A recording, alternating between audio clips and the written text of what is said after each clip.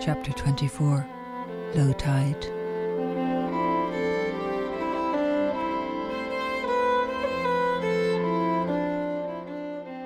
Ronan waited for what seemed like a reasonable length of time, and then followed Fwelon over the top of the cliff. The grass was cropped short and riddled with rabbit holes, which seemed to be mainly occupied by puffins, clown-like with rainbow bills. The gulls wheeled and cried over the cliffs, but there were no Sidhe in sight. Cautiously, Ronan crossed the fields and took the path that skirted the bushes around the back of the castle. The woodland was very dense, with little visibility, and he froze as something rustled in the undergrowth. A large grey rat scuttled across his path, followed by another, and he realised that he had come by way of the midden. Its smell was unmistakable. He could hear voices now, coming from the castle. The back gate of the outer wall was unattended. An island race did not fear incursion, and, as he had guessed, the horn summoned the Sidhe to some kind of gathering. He assumed that this would take place in the courtyard. Although Ronan was unfamiliar with this particular castle, he had studied the type in great detail and knew that most castles from this period followed a similar layout. He took the small staircase that spiralled through the thickness of the wall to a turret that, although designed as a lookout post, also afforded a clear view of the courtyard. Keeping himself out of sight, he looked down at the scene of confusion below. The courtyard was a seething mass of dogs and horses and Sidhe, some he recognised as members of the visiting host returned from their travels. They were armed with their hunting weapons, and everybody was shouting at once. Horses stamped and kicked, and dogs ran barking in between their legs. Ronan had never seen the Sidhe in warlike mode, but he knew that they were inclined to cattle raids and disputes with neighbouring clans. His main impression was that the timbre of their language had changed, and sounded less like the whistling of birds than the roaring of bulls. Given the level of commotion, it was difficult to understand what was going on. Then he noticed that the attention of the crowd was focused on the steps at the back of the castle, and saw Fwelon leaning slightly back from the furious commentary of an authoritative-looking Sidhe who wielded a cow's horn. Several others, carrying long spears, encircled them. Although Ronan could understand very little of what they were saying, he recognised by their body language the universal scenario of a single member of the pack cornered by all the others. Ronan hated bullies. Growing up as a hypersensitive child in a mainstream school in Tala had given him plenty of experience. He knew neither what the trouble was, although he correctly guessed that he was the source of it, nor if Fwelon was in the right or the wrong, but he didn't really care. He just disliked the sight of one creature facing a hostile crowd alone. It reminded him of school. If there was one thing that Ronan understood, it was dramatic timing. The courtyard was in an uproar, but sooner or later there would be a lull. That would be his moment. If he missed it, there would be nothing that he could do. He stood out of sight and listened attentively to the ebb and flow of noise. In a way it helped that he could understand so little of the language, until, for no particular reason, the crowd went quiet. Ronan stepped out from behind the wall, and his voice rang into the moment of silence like a bell. "I'm here if you want me." His timing was perfect. A split second before or after, and he would have been unheard. The crowd turned in confusion, shouting, gesticulating, and pointing in different directions. Ronan stood, arms folded, on the turret, until he was certain that someone had spotted him. Then he stepped behind the wall and vanished. The crowd turned and surged towards him like the sea. Ronan knew how to hide. As a child, it was his most obvious talent. He excelled at hide-and-seek, to the extent that in one instance his parents had reported him missing. He was found hours later in the narrow gap between the washing machine and the wall.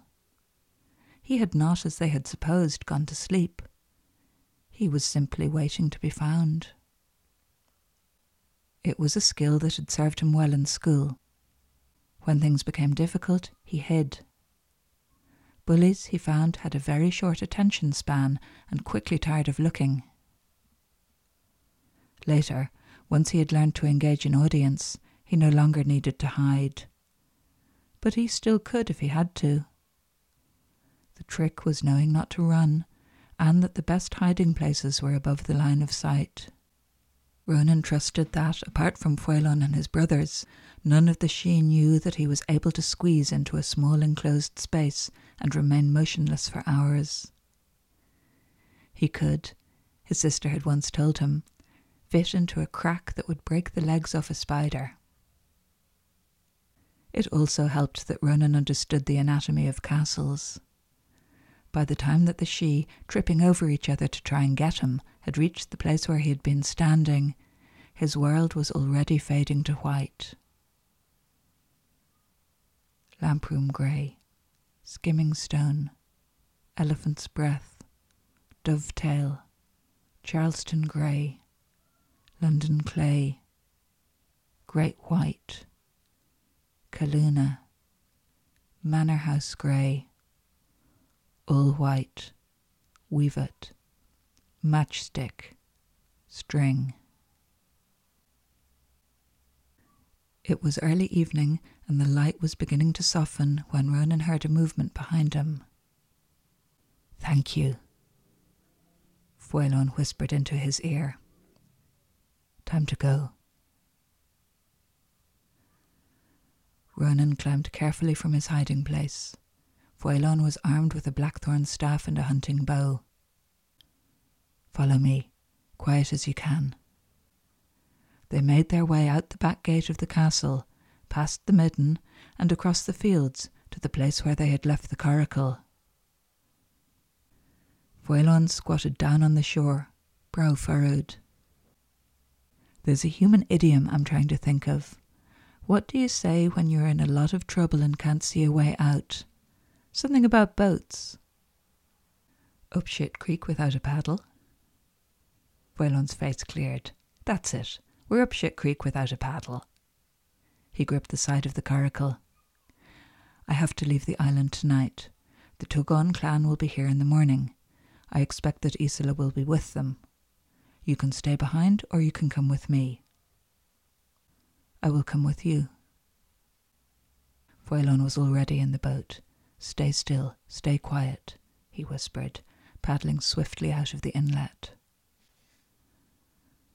Once past the mouth of the harbour, Fuelon breathed a sigh of relief. "Nobody saw us. There's a place around the other side of the island where we can cross at low tide." They stayed close to the shore, the paddle barely making a splash as it dipped in and out of the water. They reached the isthmus, which was largely under water, at dusk, and dragged the coracle into the bushes. Fuelon raised his finger to his lips and motioned for Ronan to wait. He returned, leading a black mare with panniers strapped to her saddle, and a familiar-looking pony. "Your bastard pony followed our horses. They couldn't get rid of him." Fuelon vaulted effortlessly onto his mare.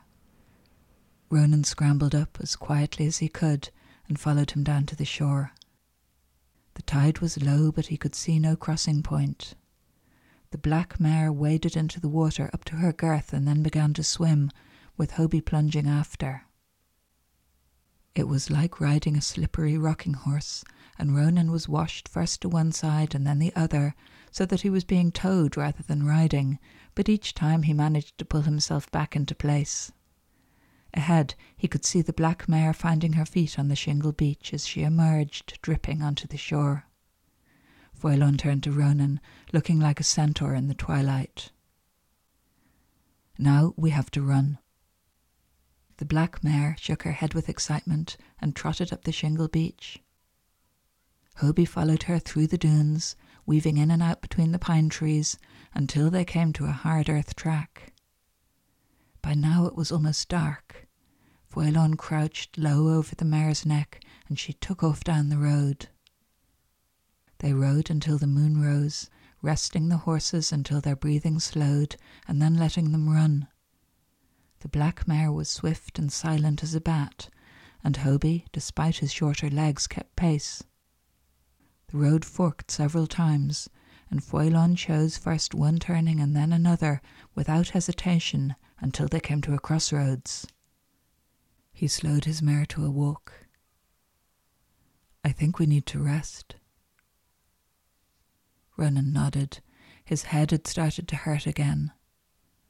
Hobie followed the black mare up a smaller, steeper track. The bank rose sharply to one side, and he could hear the sound of running water to the other. When the path became too narrow to ride, they dismounted, walking in single file. A huge moon hung on the rim of the sky. Eventually, they came to a track through a hazel thicket that led to a large clearing beneath a rocky crag. They unsaddled the horses and rubbed them down, steam rising in the moonlight, and let them loose to graze. Foilon made a small fire in the shelter of the crag, and Ronan wove the green tops of the hazel bushes together to make a shelter beside it. One of the saddlebags held grain for the horses, the other had some kind of fish, salted and dried, which they ate without cooking. They spread the saddles as sleeping mats and sat in the shelter in silence, watching the horses graze. Ronan could smell wood smoke and horses, seaweed, and the scent of the she beside him. The fire crackled, sending out showers of sparks. Foilon stared through the firelight into the clearing beyond. "I know that we need to talk, but I couldn't earlier, and I can't now. Can it wait till the morning?" "I can wait." The stars were coming out. Ronan lay on his back and gazed through the branches of the shelter at constellations that were the same but yet different to the ones that he knew. A meteor fell through the atmosphere, trailing a blazing tail. He rolled over and felt the warmth of the fire on his face. The she looked down at him with an expression that he could not read. "Are you warm enough?" "My back is cold." Foilon lay down behind Ronan and put his arm around him. Ronan lay without moving as the breath of the she deepened into sleep.